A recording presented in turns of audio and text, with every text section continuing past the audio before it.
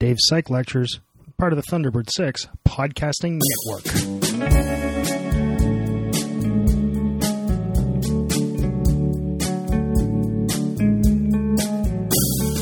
Listen, feel, absorb, relax. All right, so we're talking about mating systems, and we're talking about extra-pair copulations, and this is the notion. This basically is cheating on your spouse. We would call that in a human. I mentioned it happens a lot in many different birds. Many birds are monogamous and truly monogamous. They pair bond for life. They have one partner forever. Okay, unlike humans, which really were polygynous. Basically, and again, remember, we're just defining that as the variance in number of copulation, the number of partners being different between the two sexes. Okay? Now, how does that happen again in humans? Well, basically, because most people are with one person at a time, but men are with more people in their lifetime than women are on average. And though it's not that different, but the variance is quite a bit different. And that's what you look at. And of course, we know this happens in humans as well as, say, birds. There's also the notion then of forced copulations, or as we call it with humans, rape. And this we know happens in other animals, not just us. This is not a solely human thing. This also happens in, like I said, ducks. You hear a lot of it there. Also a lot of insects. The interesting thing here is that among sort of social scientists, it's often viewed as simply a matter of an expression of power of some sort. Which you know, I'm not saying it's not there. The idea there, though, is that the sort of sexual aspect of it is actually removed, and it's just an expression of a man's power over a woman. And I don't understand why you would take that out, the sexual aspect. Part of the behavior is actually, you know, what I call it from the perspective of this course, mating. And if you look at when should this be done, when is it a good strategy? I'm not saying a moral one, I'm saying a good strategy. If you can't get a mate, and it's your only chance. And when you take a look at rapists, they tend to be of lower socioeconomic status, they have very little success finding partners, etc. Again, I'm not saying it's a good strategy morally. I'm saying if we look at it in the cold light of evolution, it's a sensible mating strategy. Now that said, we typically you don't want a kid, but of course it works a little bit differently in animals. Like once you've got so you know, once you've had young, mother will take care of it. I have seen some data suggesting that the mothers pay less attention to these young than they do to they come from extra-parent population than forced population than they do for others. For the ones they've had with their monogamous partner. Nonetheless, which really shouldn't surprise us in some respects, that may be because of the male that's around not wanting to provide resources for that young. Indeed, the male may end up killing the kid. When I say kid, because I'm talking a little bird here. Because typically, females make the choice, right? The investment in young that females make in many animals is much higher than the investment that males make. The investment that females make isn't just a physiological one. And for males, it can be. I'm not saying it should be, but it can be a purely physiological thing. Just sperm. With the female, let's say it's a duck, she's got to sit on the egg. She's got to bring it some food, etc. With humans, of course, or a lot of other mammals, you've got the thing growing inside of you, and then you've got to nurse it, right? And again, with humans, it's quite a long period until we get independence. We can get sperm competition within the female, and we talked about this, the idea of sperm wars. I talked about that last time.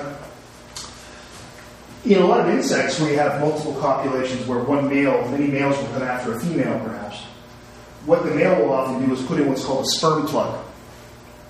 So not only does he inseminate the female, he also inserts basically something like a wax plug inside of her so somebody else's sperm can't get in.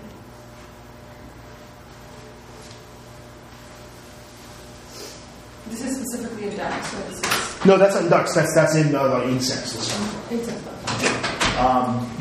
interesting thing is here that when there's more sperm competition, we would expect physiologically some differences, because if you have this kind of thing where you've got a lot of different pairings, you're going to get a lot more sperm having to be produced. And when you take a look within groups, so sort of within, say, primates, or we're looking at sort of within families or superfamilies, when you look within those and you see ones where there is sperm competition and when there isn't, the males tend to have bigger testicles than you would expect by chance if there is sperm competition. Which makes some sense because they're devoting more time, more physiological resources to making sperm. So you see bigger nuts in gorillas than you would expect by chance. There's a lot of sperm competition there. Than you would expect due to their body weight. All right. They can flip this on its head. The most common, as I said, by far the most common type of mating system is polygamy in the animal kingdom. But you do have polyandry, and that's when it's one female and many males.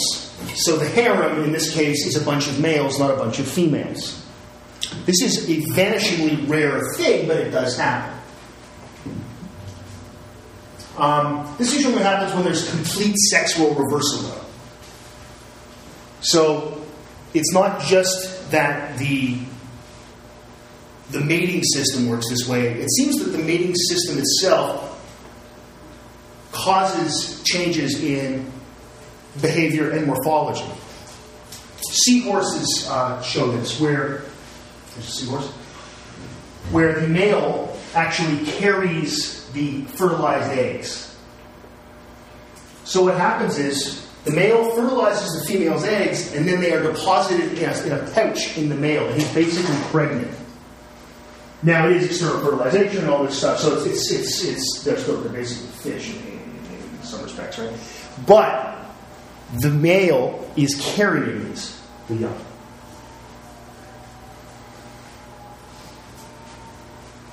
Spotted sandpipers are a kind of bird that show this as well. We get complete sexual reversal. In other words, it's not just that they carry the young. It's also that any parental care is done by the male, not the female. Okay?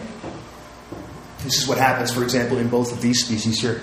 It also happens in hyenas, when I think about a mammal example. Spotted sandpiper. It's kind of bird.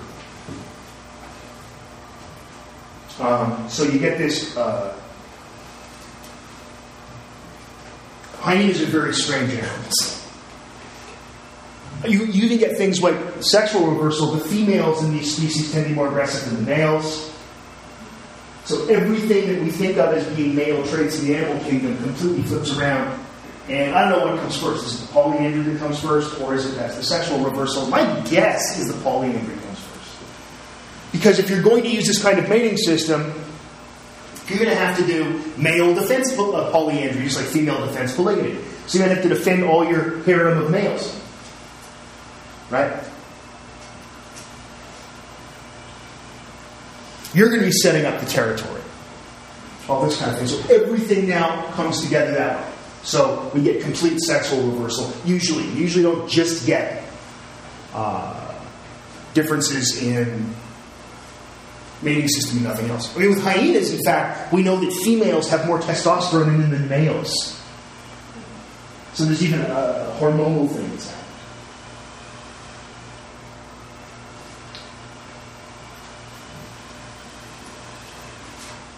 You probably know that in mammals. So think of us when a fetus When it's undifferentiated, it doesn't have male or female parts yet, even though it's already a male or a female. The release of testosterone causes the opening to close up, right? And causes what would a female become a clitoris and a male becomes a penis, causes that to enlarge and become a penis, right? So you know what happens actually and actually if you look at it, by the way, if you look at a baby boy, human, like when they're just born, you can actually see the seam in their scrotum where the it's called the Mullerian duct, I think, where that's closed up. Whereas for a woman, that would be vaginal opening.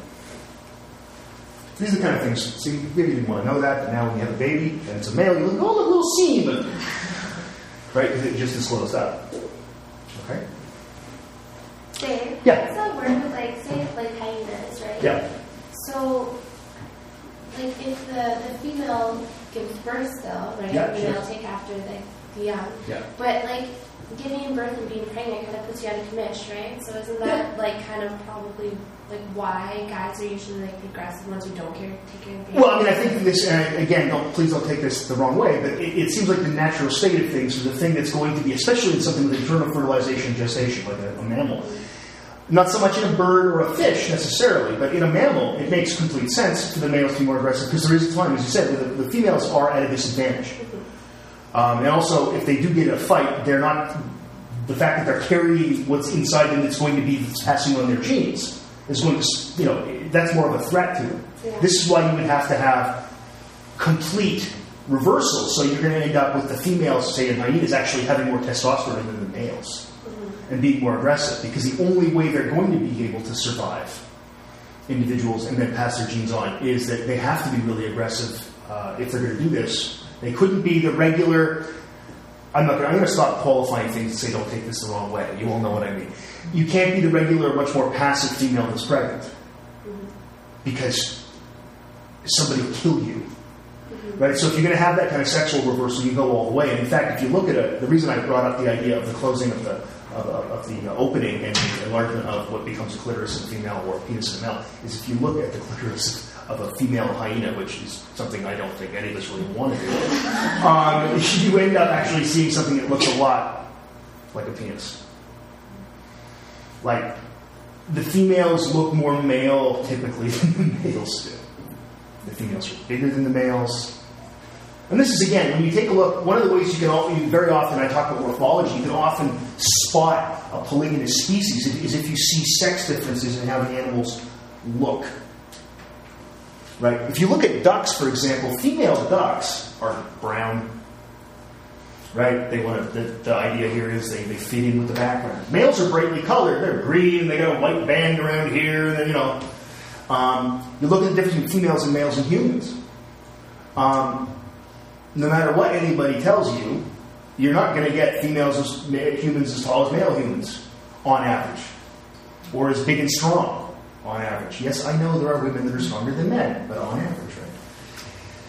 So if you look at that, I mean, we would expect these kind of differences. Where when you look at species that are monogamous, like bonobos, which are pygmy chimpanzees, they used to be called. They're monogamous. They're also just sex machines. All they do is have sex. Even the young, like the little kids, have sex play. Their play is all sex. Everything's sex. That's all they do. Humans, there's a book out called The Bonobo Handshake. And it's actually a book about bonobo, their society, which is all about sex. And it says, when humans meet, they might shake hands or hug. When bonobos meet, they have sex. And it doesn't matter. Male, male, female, female, female, male, group, the whole thing. But they do pair bond. And we don't have polygamy because the variance, or polyandry, because the variance is the same in males and females. So you get a lot of all kinds of sex going on, and a lot of kids, but the variance is the same. So it's considered monogamy. And you can't tell a male from a female bonobo. Where a chimp, for example, you can. Males are bigger, they have bigger teeth, they're more aggressive, etc. In humans, the males are more aggressive, they're bigger, etc. And it all kind of hangs together. So with the female hyenas, they have to go the other way. If they didn't, there'd be no way that this polyandrous system could probably work very well. And you see the same thing with seahorses as well. I don't know about sandpipers, to be honest with you. Female seahorses are bigger than male seahorses. So it's interesting stuff. And I mean, typically, when you think about it, well, I'll save that point. Other questions about polyandry and the sort of sexual reversal stuff? Do they have the same potential that males do to, in theory, as many other opposites can mate if they don't have babies? No, and see, that's the thing, and this is one of the reasons it makes one of the reasons polyandry should be very rare, is that once you're pregnant, you're pregnant. Yeah. Right? So you think about a hyena, or even a seahorse, or a sandpiper. The limit there is caused by the gamete, in essence. Like, you only have so many, and you make one, and once you're pregnant, basically, you can't be pregnant anymore. You got to wait till that kid comes out, or wait till it hatches, or whatever. This is one of the things that I would imagine makes polyandry just so rare, is that how is it going to be the case that this will work? And the only way it's going to work is with all these other adaptations. Right? Why did it show up? I don't actually know. It just seems so completely ass backwards. Because of the idea that, like I said, especially in a mammal, once you're pregnant, you can't get pregnant again. You can't be a little bit pregnant. So once they lay eggs with another seahorse, then even though they might mate with other ones, it's not going to... Basically, just like most fish, what ends up happening here, most life in general, you have the eggs, you mate, and you're done. For the season. Right? So yeah, I mean, this is one of the reasons explaining that it should be exceedingly rare. Because the female strategy, think about the gamete size, the female strategy is make some really big ones. But not very many. The male strategy is make a bazillion little fast guys. Right? So it actually all hangs together with the gamete size. I mean, the male strategy is live fast, die young, and leave a good-looking corpse. That's in essence the male strategy all over the place. The female strategy is be careful, make the choices. You can look at, there's this amazing data when you look at promiscuity in humans. It's fascinating. And among young people, so people your age, on university campuses. David Buss did a study who's a big evolutionary psychology guy. And he actually had young women and young men go up to other single people. At, campus, bars just off campus, at frat parties, these kind of things. And they would ask a series of questions. The first question was, what's your name? Everybody answers that, both sexes. That's 100% no problem. Can I buy you a drink? Well, we're at a party, sure, I'll let you buy you a drink. So pretty much everybody says yes to that. There's no difference between males and females. Can I have your phone number? It gets less and less, but it's pretty much the same on males and females. It's like most people, yeah, sure, what the hell? You meet somebody new, and you're like, maybe you'll be interesting to hang out with. Would you like to go out with me? Even is pretty much the same. When the question is, want to go have sex? No females say yes to a man. No female humans. So no women say yes. 68% of males go, okay. Because guys are pigs. Right? The interesting thing here is, not so much, now that is interesting and I think probably not surprising to anyone. The really cool thing is that means what? 32% of men said, no. That's a little bit much, sorry. And then all like, I can't believe I said no. If these were deer, all the men say yes. So it's interesting that among humans, we still make that decision. It's still skewed such that males are much more promiscuous than females. But guys actually do say no. In the animal kingdom, a male's never going to say no. It's like, oh, mating opportunity, outstanding. So there is something special about us. Right? There's something different about us. Nonetheless, it's striking that no women said yes to a random guy saying, want to have sex. Whereas more than 2/3 of young men, when asked by a woman, want to have sex, they go, yeah, sure. I got a class now, what the hell with it? Right? So, there's something special about us. Just another plug for Psychology 3916, I think it will be called. human evolutionary psychology next year. Assuming it passes on Friday and Sunday. I don't see why it wouldn't. You know how these things usually go? Would somebody like to speak to this? And I say, well, I'm the department chair. Yeah, it's probably, it's one of them things really popular now, and I've read a special topic course a couple times, and the department thinks it's good, and we don't need to hire anybody else to do it. Then they vote, and everybody says yes. I've never seen a no. Some conclusions about mating systems. There are a lot of theories out there. We looked at female defense polygamy, we looked at the polygamy threshold. They aren't competing when you think about this. They aren't competing explanations. Okay, you got to keep that in mind. That they can all be true. Polygamy is by far the most common mating system among animals. In fact, monogamy is pretty rare. Polyandry is vanishingly rare. But it happens.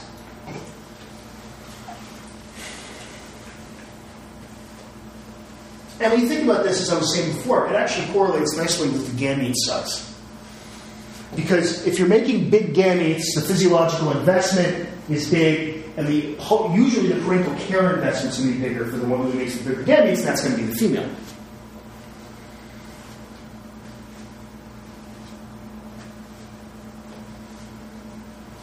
Right.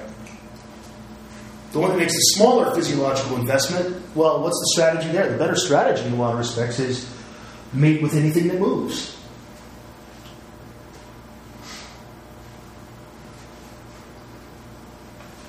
And of course, the males never know, really, when we look at parental care, the males don't know if it's their young. The females are always, especially with internal fertilization and gestation, are always sure. The females always. This again explains where a male might, think about this. The male doesn't know if that's his kid or not. He's pretty sure. But he doesn't know.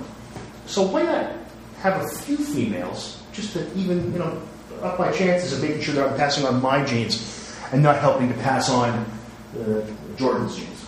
And I pick on Jordan because he's the only other guy in the room. Interestingly, if you look at human data, you look at, and you would think, well, in humans, fascinating stuff. You take a look at what newborns, what parents say about newborn babies. When it's the parents of the father seeing their grandchild for the first time, half the time they say the kid looks like the father, and half the time they say the kid looks like the mother, which frankly is probably a little more accurate. It's probably accurate, right? Oh, look, it's got your eyes, it's got your nose, whatever. So they're 50-50. The parents of the mother, 80% of the time, say it looks like the father. You think, why would that be? Well, I'm not saying the parents of the mother are doing this consciously. But wouldn't it be a really good strategy to convince this man, even if it's not his kid, that it is his kid and he should raise it? And you think, well, how would that be the case? Give me another explanation then why we would get data like that in humans. I don't have one. And it's not like if you asked the parents, the grandparents, are you sure it's your son's child? I mean, everybody's going to yes. Most everyone. But it's interesting. 80% of the time, the father goes, the parents of the mother say, oh yeah, it looks like Steve. A lot like Steve. Pretty interesting stuff. Don't babies always kind of look like the dad when they come out, though? I think that's good. They look more like the dad, so that... This may be true. This wouldn't surprise me. As a strategy for the baby to get the father to look after him, yeah, that wouldn't surprise me in the least. That was true. I mean, I know that I've read that stuff. That wouldn't surprise me. We also know, for example, that having big eyes and a great big head, we for some reason find that cute. Take a look throughout the animal kingdom. Especially think about any mammal. Babies are cute. They got great big eyes. And there's no big sloping nose. Even among, if you take a look at a baby chimp, it doesn't have that great big sort of snout thing chimps have. It's almost got a flat face. It's all so cute. Now you take a look, and for some reason, there's what that does, this is a strategy on behalf of the young use, and we all used it too, because we all look like that, to get parents to love them and take care of them, and protect them. Now take a look, for example, at a female human, so a woman versus a man. Women look more childlike than men. Women's eyes are bigger than men's eyes. Women don't have hair on their faces. They look young. Which is a way to trick men into taking care of women. This is a theory. Right? It's fascinating stuff. It's pretty cool. What do you think? Further questions or points on this? Take it all in. All right. That Take means we're it done. all apart.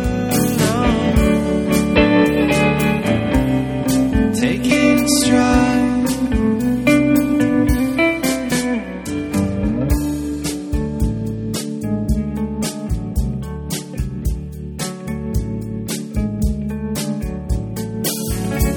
Your eyes are wide, as are mine. Oh, we're stuck here. Oh, I just realized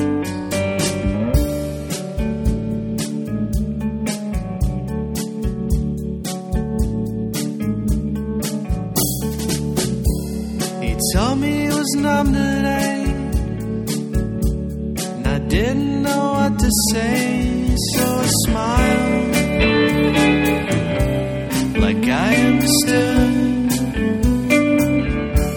Behold, the man can't handle his plan, so I'll sit down again. The place I do every week.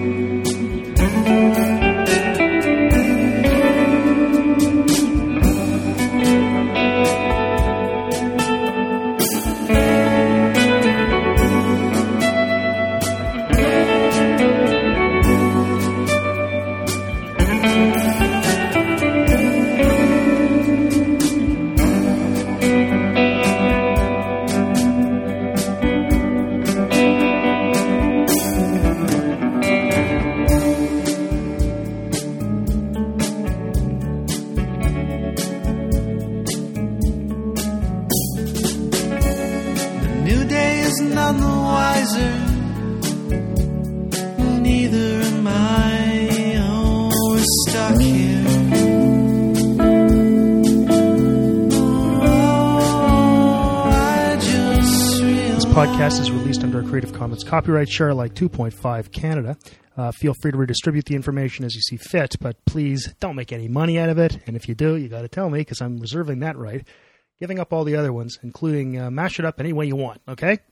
Also, of course, give me attribution. If you want to get a hold of me, my email address is dave.brodbeck, BRODBECK, at algomau.ca. My website is people.auc.ca/Brodbeck/blog.